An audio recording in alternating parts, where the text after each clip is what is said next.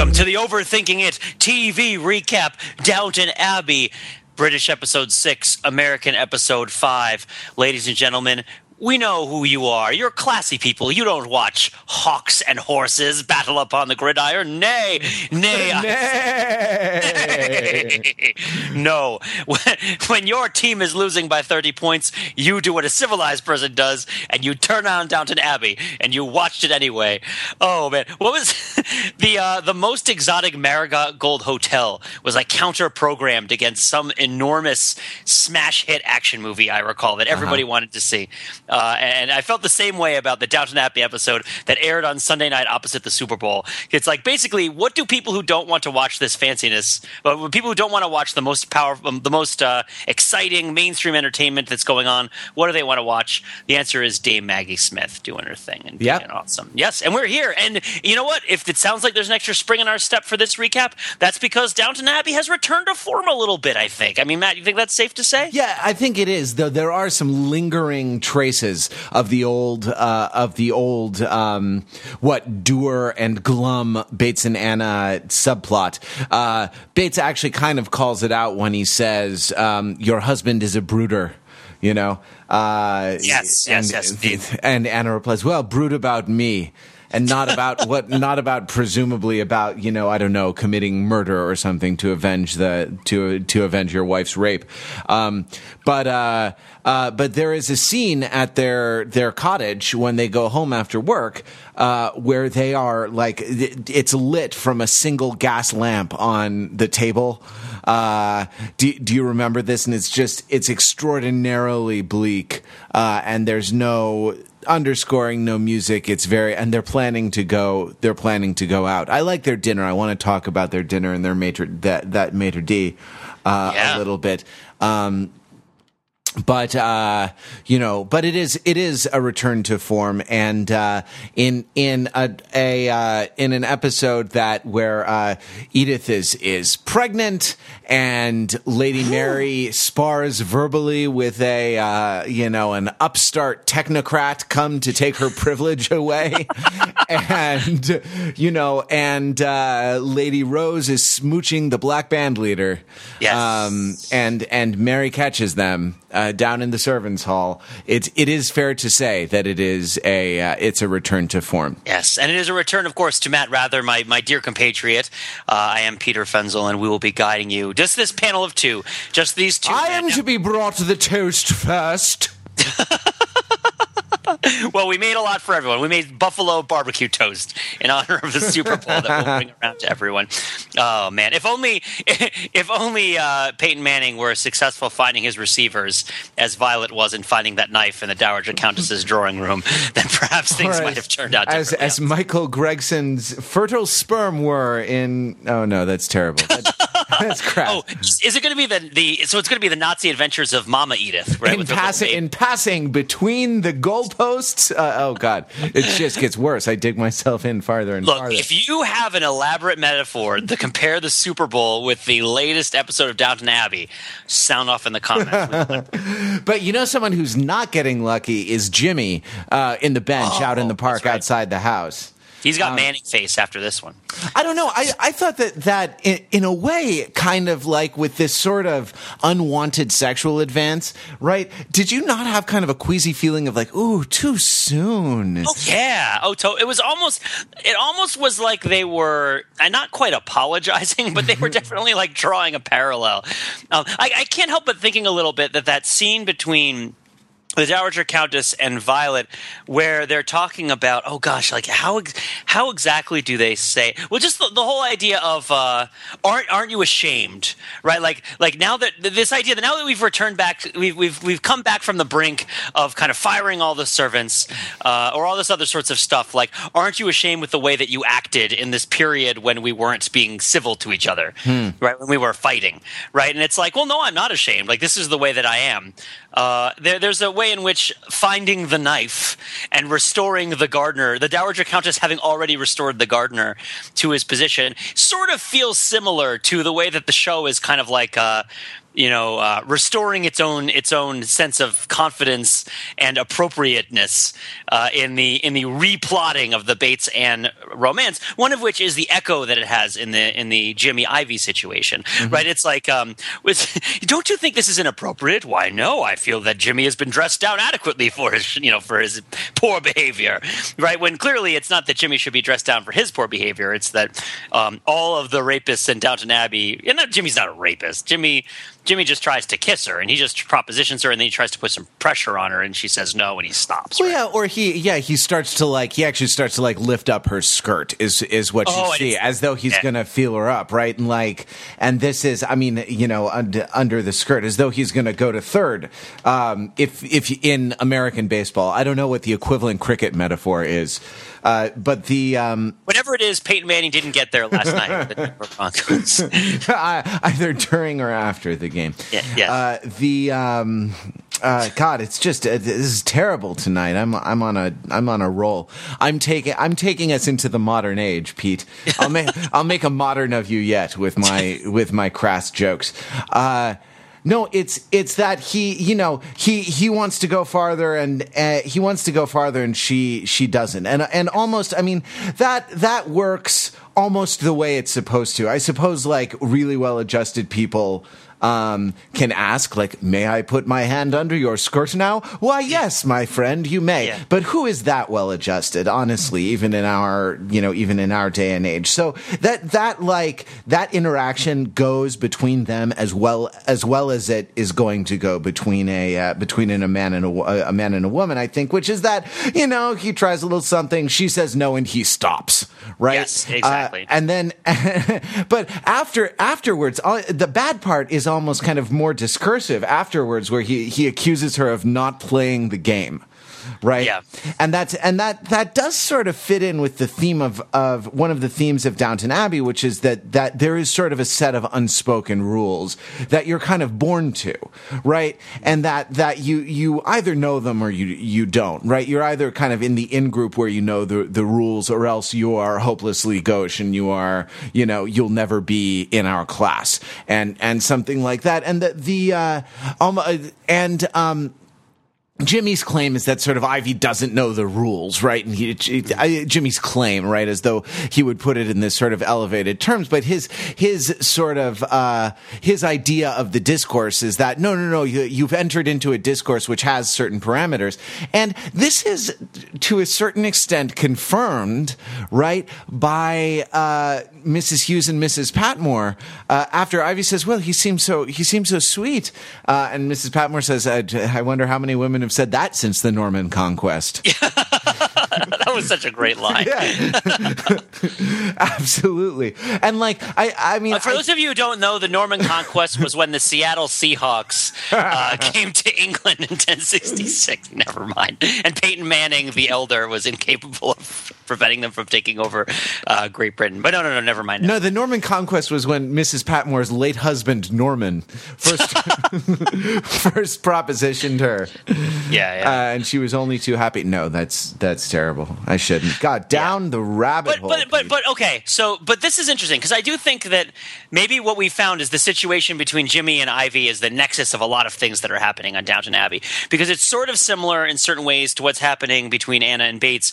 It's sort of similar in other ways to what's happening between Edith and her Nazi boyfriend, or what have you, because it's sort of like, it's a mixed communication. It's a relationship that should or shouldn't happen, and Daisy feels really jilted because he's not Alfred's not around, and it's somebody's fault. There's thematic similarities, but it's also very similar to the relationship between Mary and the government inspector, right? Where she is sort of confused and offended, and kind of belittles him for not displaying the courtesy that would be appropriate when you're a guest in somebody's home, right? Particularly the home of a noble family, right? Like a family of elevated station of such esteem as the Crawleys, who've deigned to permit you entrance into their home, especially under the like a common boarding house. Don't you know how to play the game, right? Right. And so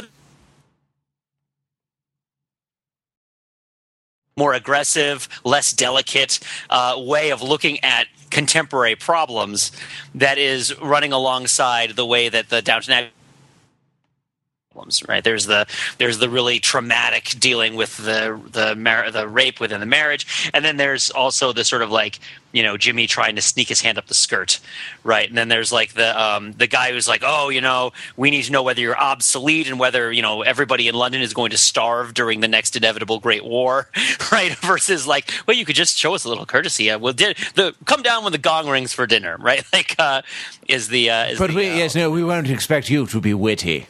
Yeah, there it is. I couldn't remember any of the great lines that she said, but I think she has had a couple of good ones. No, we won't expect you to be witty. We will lower our expectations. Yeah. Right, absolutely. Yeah. And that's kind of the part of the cult of Britishness, which I think is one of the things that makes Downton Abbey successful in the United States, is because it sort of embodies a lot of like the cult of Anglophilia, which is this idea of maintaining decorum and charm and wit and seriousness and getting dressed up and standing in lines and all these other kind of, you know, really disciplined sorts of behaviors that have an elevated nature, even when really terrible things are happening. Right, like it's like even when, you know, the wife is locked in the attic, you know, and you're like living with, you know, even then you still have like the afternoon in the moors with Mr. Rochester still happens, right? Like even when there's like crazy people and houses are burning down and all that other stuff, there's still, I don't know. You're more of an Anglophile than I am, but do you see what I'm talking about with that sort of juxtaposition? Yes, absolutely. Yeah. I mean, it's similar to the Matthew Crawley, you know, beautiful car crash, and also just like the way the World War I shots were choreographed and like the mise en scene, right, of Matthew Crawley running through the trenches, which is just like the most budget World War I TV depiction I've ever seen in my life. Sure. Or like, yeah. But anyway, in this, there's something really there's something both objectionable and charming to the way that these people address serious problems in a way that doesn't seem serious, that doesn't seem like aghast or adequately outraged, right? Like the knife, like how the Dowager Countess has already given the gardener his job back, right? And is the Dowager Countess's true crime in this situation the injustice or the sort of like lack of outrage at the unfairness? Like the sort of lack of kind of, you know, the lack of zeal for the revolution. Like, is that the problem, right? Or is the problem that it's really unfair that this gardener lost his job for not stealing the knife? Like that sort of thing. Yeah. Without due process or really, frankly, any evidence. I mean, he lost it, you know, based on prejudice. Yeah, exactly. Definitely. You know, well, it was stolen, and you know, no one else of the stealing class is around. Well, yeah, I mean, like, I've certainly seen many movies where the event at the very end of the episode, where Mary sees Rose smooching the band leader, right? I've certainly seen many movies where that leads to like a beating or a huge humiliation or like the guy gets killed, right? Or just like, or the reaction to it has to be like sort of saintly, right? There has to be some sort of, there has to be, I don't want to say falseness because it's all false. Like none of this is real. It's a fiction that's done on television. But even particularly, it's not really aspiring to any sort of verisimilitude to reality. But just that you have to make it so theatrically distant from. You have to make it just so theatrically urgent. You just have to make the stakes so immediately and supremely high, and they have to provoke a high state of agitation. It's, you know, being upset about it is part of the justice, is part of the rightness, right? That sort of, and the idea that Mary is sort of very calm about the situation, even though you know that something that has changed that can't change back. You know, Mary is certainly calm. Even when Robert sees the band leader and says like, oh, you know, it'll be fun. You know, we'll do this, right? I'm going to dance to this music, even though he's like clearly very offended in his racitude, in his racistness of his privilege. And he checked his privilege with his tails and is wearing one of those ghastly tuxedos. He's running to the coat check to get his privilege back. Yeah. But I guess just juxtaposed against last week, one of the things I like about Downton Abbey is that it does maintain that sort of charm and grace when in its good points, when it is kind of retconning our idea of what a television manor can be like. Though, with more progressive politics. I want want to ask, did you really think that he was offended? I mean, I thought that one of the things that the show was doing, whether or not it's sort of totally fair, one of the things that it's doing is sort of highlighting how sort of intrinsically good-hearted the characters are by how they actually are almost immediately accepting of Mr. Jack Ross, and you know, in the end, when Robert and Cora are going to bed, Robert says even Carson thought he was a decent fellow. We might make a modern of him yet. You know? Yeah. So that the thing. I mean, it struck me that one of the things, it's actually Edith who is the one who really explicitly raises the question: is this really appropriate to be happening in Downton? What with the black guy and all, and you know, our good old friend, the Dowager Countess, who says, you know, we country dwellers must take care not to become provincial. You must let your time in London rub off on you. So it strikes me that there's a certain amount of insecurity in that, right? As certain as you are that, you know, things are the way they are for good reason, you know, you deserve your privilege, right? Like, it is as it has been, as it is, as it ever shall be, world without end. There is this insecurity in terms of, like, you know, there still is someone farther up the ladder, right? There still is London. There still are more sophisticated people than we, and we have to, you know, play their game, right? We have to sort of learn the rules because there is some kind of there is a certain amount of instability in the rules, and like, it would be bad, you know, as bad as it is to be improper, it's also bad to be provincial. Yeah, that's been more important this season than in past seasons. Because there's more London, honestly, this season, and that's a budget thing, I think. Well, I also didn't necessarily – I remember thinking in previous seasons that I didn't really know where Downton Abbey was. Right now, and now, of course, it's been mentioned many times this season that it's in Yorkshire, which is, of course, like, not just London. It's like the least London place that is in England, right? Like, pretty much. Or am I missing my guess? You're, again, more of the Anglophile than I am. But York is. I mean, it's up in the north, and I have a feeling that if we were, British, we would have been able to identify it as York. I you know what I mean? Though it wasn't called out specifically by name, I think it was clear, because I recall some people, like, reading about it and doing, like, explainer type articles for us Americans who don't understand anything. That you know, the northern accents and certain, like, geographical references that gave it away as being York.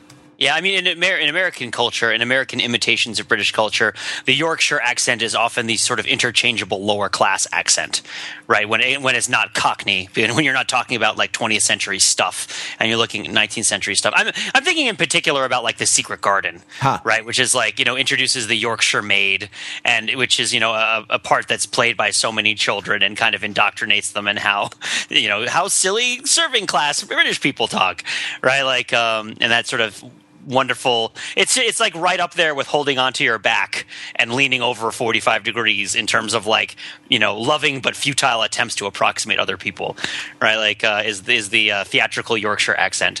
But it's been London is a bigger presence. You're right. The budget is a big factor, but also you get the sense that England is more connected now than it's been previously because of the technological changes that have happened. You can take a car to the train, which feels like a pretty big deal. I mean, now there are telephones. There were not telephones previously. News travels faster.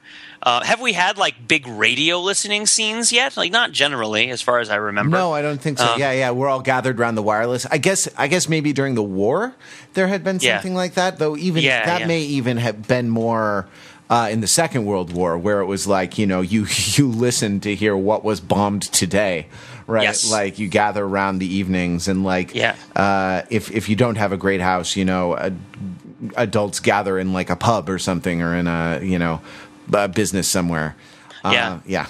But like we've all been familiar with what we've assumed is going to be the major macro antagonist of Downton Abbey, which is the march of progress, making the aristocracy irrelevant, right? And making the landed aristocracy in particular irrelevant, and the idea that Downton Abbey by the end of the show will no longer be serving the purpose that it's serving at the beginning of the show. Honestly, one of the reasons that Ryan and I liked Gossip Girl so much, right?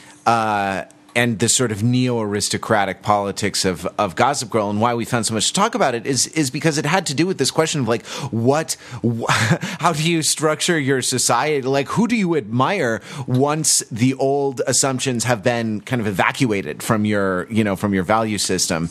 And that's a question that kind of hangs over this, that hangs over every moment of Downton Abbey, I think. Because I think the show is actually always kind of making the case that they are admirable people, in their own right. Certainly more so than Barrow, right? Certainly more so than that scheming lady's maid. Though she does seem to be having pangs of conscience. Baxter? Yes. Yeah. That's interesting. We could talk about that. I mean, just to finish that one thought, it's before we move on, but it's interesting to see geography come up as a foil for the ruling class of Downton, because it seems totally out of left field in terms of the educational social narrative that many of us watching it would expect the show to follow, where it's all the same basic stuff. There's going to be industrialization. There's going to be civil rights eventually. Rights for women are going to be an issue. There's going to be the war. There's going to be technology. There's going to be cars. There's going to be machine guns. Like, there's going to be all these things, right? And there's going to be, reformers and there's going to be elections. But there's not the thought of, oh, and by the way, you're going to realize that you live in the sticks. That's kind of not part of what you learn in that last 4-week period of high school history that it tells you is responsible for everything that's happening in life now, right? It's not part of the sort of the litany of social causes. But to jump to that other the other factor, the Baxter-Thomas plotline. This is similar to the reconciliation of the knife. I mean, in a lot of ways, this episode was responsible for saying, all that stuff we said last episode, we're just not going to do it. You know how we set up everything to be like this horrible foreboding thing, and the last couple episodes, it's like all these terrible things are going to happen, but they're not going to happen now. This episode, we're just going to start a bunch of new stuff, and it's going to be the kind of stuff you're comfortable with, and it's going to be okay. So Baxter and Thomas's relationship, Baxter the new O'Brien, right? I mean, that's as much of a place to start as any in unpacking what I think is a pretty complicated set of scenes, both synchronically and diachronically, both in terms of their significance for current watchers of Downton Abbey watching Downton Abbey now, and in terms of its relationship with past Downton Abbey episodes, of which it is an echo or antitype or what have you, right? Because there's a degree to which Thomas, more than he wants revenge, more than he wants status, more than he wants to have things over on people, he wants O'Brien back. He wants his confidant. I mean, that's one of the things I took away from it. I mean, did you see it that way at all for this episode? Sure. I mean, I don't know if in his mind Baxter is kind of an improved O'Brien because he feels like he has her in his power, and it's like he says something in this episode that's like, you knew the terms when you came here. So like he's got something on her, and you'll recall that after Sleazy McDewittstein left. Who's Sleazy McDewittstein? She's the maid who the was whoring the maid. Excuse me, sir. The whoring trollop who seduced our poor Branson. Yes. Right. And she of the alien autopsy cheekbones, right? Yeah. Yes. She gave him a probe. Never mind. God, I'm really taking us right to the bottom tonight, huh? Just like Manning in the Denver Broncos. just like Michael Gregson's virile sperm. but thank God Tom's were not as virile, or that she, I don't know, did some sort of homeopathic don't get pregnant. She was taking moon tea, right? She was Meister Purcell was giving her moon tea, right? Absolutely. But yeah, so after she left, remember that Thomas suggested this maid. So like he wanted to put someone in the royal bedroom, who he had in his power. But I think it's interesting that I think you're probably right when you identify kind of a strain of loneliness in his position, right? Like, and now, and recall he was out, right? He had left, and or he was, I forget exactly the series of machinations at the end of season 3, and Mr. Bates got him his job back. Right. Yeah. And so, there he is, but not reformed in the slightest. He's gone back to his old ways. And by the way, like, O'Brien would still be here had she not left the show. Right. This is another sort of plot twist that's necessitated by the behind the scenes, actors deciding whether or not they want to continue for whatever variety of reasons they may have for wanting to do that. He wants that. He wants, it's kind of unclear what he wants. Like, what manner of advantage does he think he's going to sort of wangle from, knowing information? Yes, I suppose that, changes are coming and people could get laid off, and it would be good to know, how to make yourself indispensable in a situation such as that, right? I guess. Mm-hmm. Beyond that, I don't know really. Like, if there's much upside to him in all of this, in all of this scheming. Does he think there's gold buried somewhere that he needs to find? You understand, one of the paintings here in Downton has a map on the back of it, and we need to find out which one it is.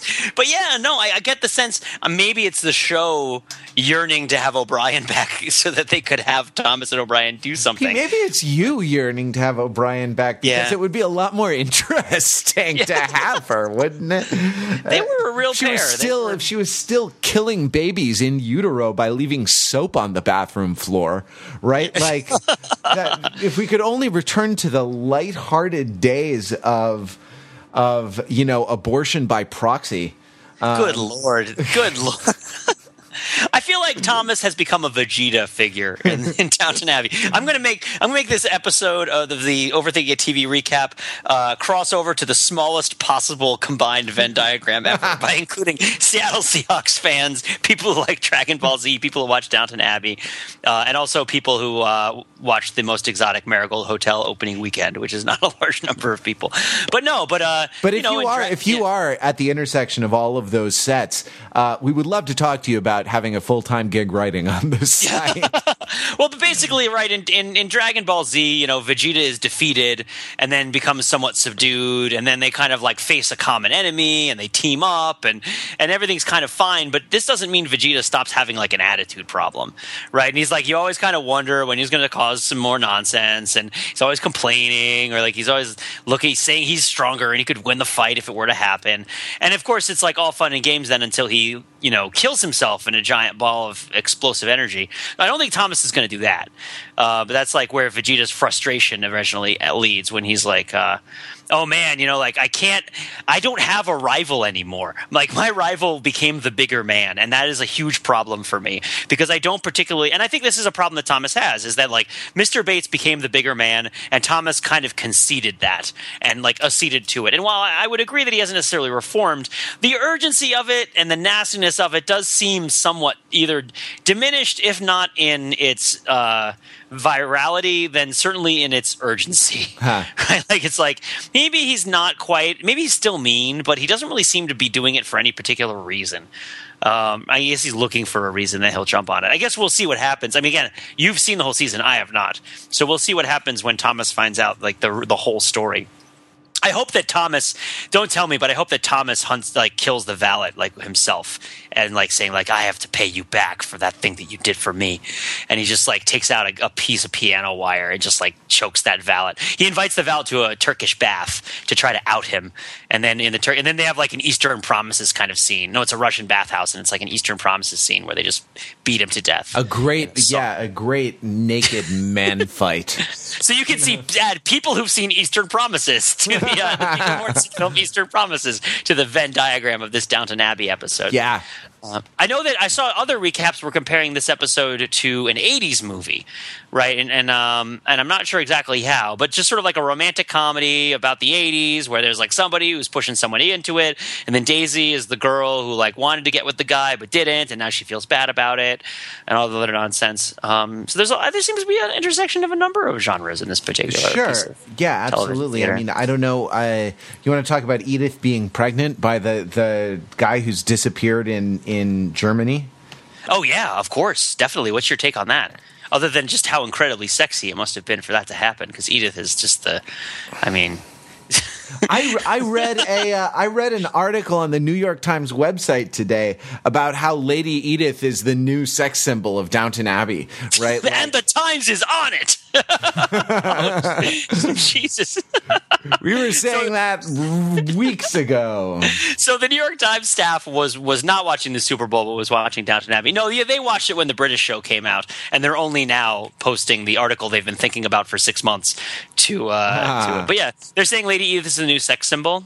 Well, that she's being dressed a lot. She's being dressed a lot sexier. And I mean, I guess the slant of the article was that development on the show is sort of redounding to the benefit of the actress, who is getting dressed by, more and more notable fashion designers this awards season or something like that. I think that was the news peg to make it contemporary. But yes, her married lover is in Weimar, Germany. Mm-hmm. Having knocked her up, we now know she's quiet. She's crying about it and pretending she's just mad about she's just upset about his disappearance. And I don't know. I guess we haven't heard a lot about. I guess we haven't heard a lot about the situation or how it's going to develop. But if you see the scenes from next week, it's going to come to a head. Yeah, it's going to come to a head in next week. I can't wait. I'm excited. Yeah, absolutely. I mean, we shouldn't joke, because this is the kind of thing where it's like poor Jack Gleeson from Game of Thrones is not actually a terrible person, right? Or like people who think that the actress who plays Peggy Olson is unattractive because the character of Peggy Olson is like abrasive and anti-sexual in a lot of respects because of her experience with, having an abortion and all that other stuff. But the actress who plays Edith is very pretty, and I know that's not the be all end all of what it takes to be a good human being in this world, and but at the same time, let's give credit where credit is due. And I've always thought that the show is kind of a little, I mean, every show is a little laughable like this, but this show is especially laughable among shows where it's like the person who is marginally least perfect looking is like the person who's just abhorrent. Oh, right? Yeah, absolutely. Right. TV ugly is really freaking beautiful, right? Yeah, exactly. It's because also not only is everybody dressed up for TV, but everybody is just dressed to the nines in all of these really super fancy formal outfits. But Laura Carmichael, you know what? That's great. I'm glad that she's getting dressed by better designers. I hope that's what she wants, and I hope that it makes her happy and that she gets other great roles. Because she was in she was in Tinker Tailor Soldier Spy. She was in this. She was in. That's pretty much all she's been in. But I'm sure she's been in other stuff. But yeah. Anyway, I don't know. I think, you know what? I'm going to call it right now. Laura Carmichael is going to become the Tilda Swinton of her generation. Oh, wow. Not in the sense of being a compelling actress who an art installation person who does a bunch of challenging stuff, but in the sense that she's going to be in the Narnia movies. But in and also in the sense of living in a modern domestic relationship with her with a lover half her age in the same house as her husband and children. No. I mean more like being in Constantine. I just mean like she should be in a lot of PG-13 action movies as like a female character with supernatural powers. That's what she should do for a living. I would watch it. Lady Edith the Sorceress. So if we missed anything else in this episode, we're all a little bit giddy and a little bit tired. It's been a heavy-duty week for overthinking it. Yeah, we're a day late on this one because of the Super Bowl yesterday. That's American football, not European football or global football. Global ball, as it were, which we know as soccer. Yes, so called because the ball is the shape of the globe. Wait, what? Really? Is that why it's called soccer? Yes. No, not at all. Not even. Well, if you know why it's called soccer, if you are looking forward to when soccer is going to finally make its debut on Downton Abbey, if you are British and actually can tell us the British analogs for going to first base, second base, third base, and all the way, whether they have to do with cricket or European football or I don't know, rugby or something like that. Or like crown possessions. Like you have to go to Wales, Scotland, Ireland, and the Isle of Man. But if you know any of these things and want to share them with us, we're always glad for everyone to come by and join the conversation. Leave notes in the show notes. Please subscribe to the TV Recap podcast here. We've got this going. We've got Community going. We've got just a spare couple months till we get Game of Thrones back, and then Mad Men will come back. You'll get them all in this feed. You can skip the ones you're not watching. We'll always be very clear about which one it is. But we're psyched to have you on board, and we're psyched that Downton Abbey is back. So from here on out, all that remains is to invite you to visit us on the web at www.overthinkingit.com, where we subject the popular culture to a level of scrutiny it probably doesn't deserve.